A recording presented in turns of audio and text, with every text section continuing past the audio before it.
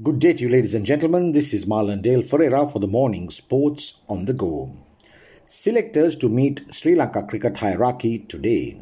This story is written by Revata S. Silva. Sri Lanka national cricket selectors headed by Pramodaya Wickramasinghe are to meet the Sri Lanka cricket hierarchy today with a view to evaluating the progress of the national team following their defeat against South Africa in the recent limited over series. Sri Lanka won the three-match one-day international series 2-1 against South Africa before being trounced by them 3-0 in the subsequent three-match 2020 international series. Did Sri Lanka play to their fullest potential? Did every player of the team give their maximum towards a common cause? We found out yesterday that at least two of the regular Sri Lanka players did not play to their full potential or deliberately underperformed, a highly questionable act which had a direct influence on the final outcome of the South Africa T20 International Series. After the morning sports revealed the matter through an official tweet last afternoon, there were many inquiries as to what happened and who the culprits were.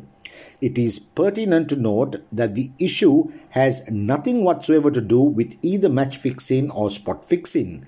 The parties concerned had been overly worried about the two players' continuous underperformance and poor commitment, which boils down to sabotage. Sri Lanka are to leave next month for the T20 World Cup, their next assignment in UAE and Oman. A 15-player squad and 4 travelling reserves were announced last week by the authorities for the World Cup on Friday. A Sri Lanka cricket source revealed to the Morning Sports yesterday that the issue of at least 2 players not playing to their full potential had been a point of discussion at the Sri Lanka team meetings, especially during the South Africa T20 International Series. The coaching staff has given a final warning to those 2 players for not showing their full commitment. They had been accused of the likelihood of deliberately underperforming, the Sri Lanka cricket source said.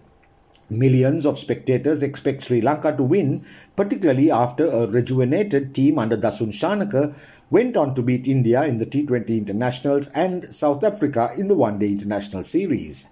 If a cricketer in the very plain 11 is deemed not giving their full commitment to the team, in such a context it tantamounts to misleading the country and undermining the dreams and aspirations of millions of very local cricket fans. The Morning Sports learns that the 2 players concerned are a leading top-order batsman and a prominent spin bowling all-rounder in the Sri Lanka national team. One of the talking points in those meetings had been the way the 2 players had worn their national cap during the matches. They had done so with least respect to it, the above source noted.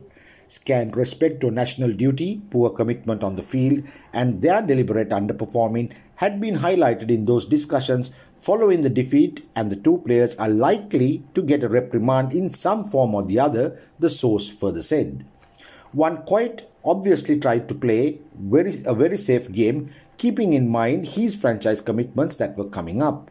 He didn't give his maximum in the field, probably fearing injury that would have cost him a couple of millions, he further revealed.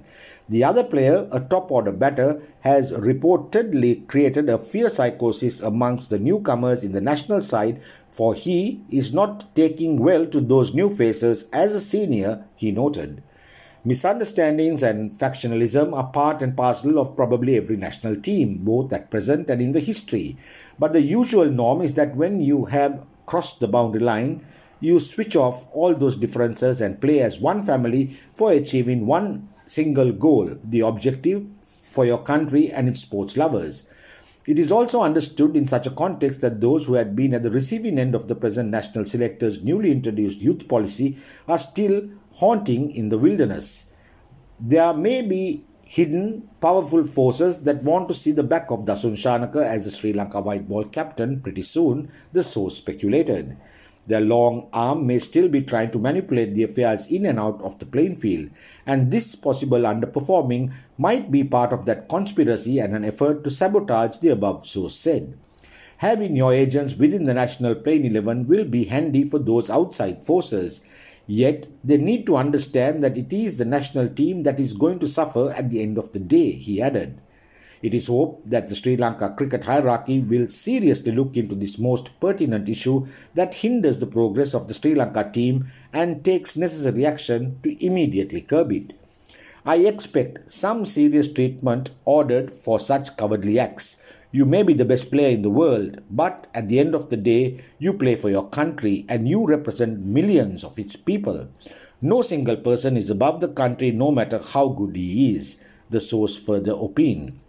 The board needs to act soon. If Sri Lanka continues to lose like this, with players having their hidden agendas, the end result could be that the game's image will be badly tarnished and the sponsors will be discouraged. The TV rights revenue will go down too, he added. This is Marlon Dale Ferreira signing off for the morning Sports on the Go.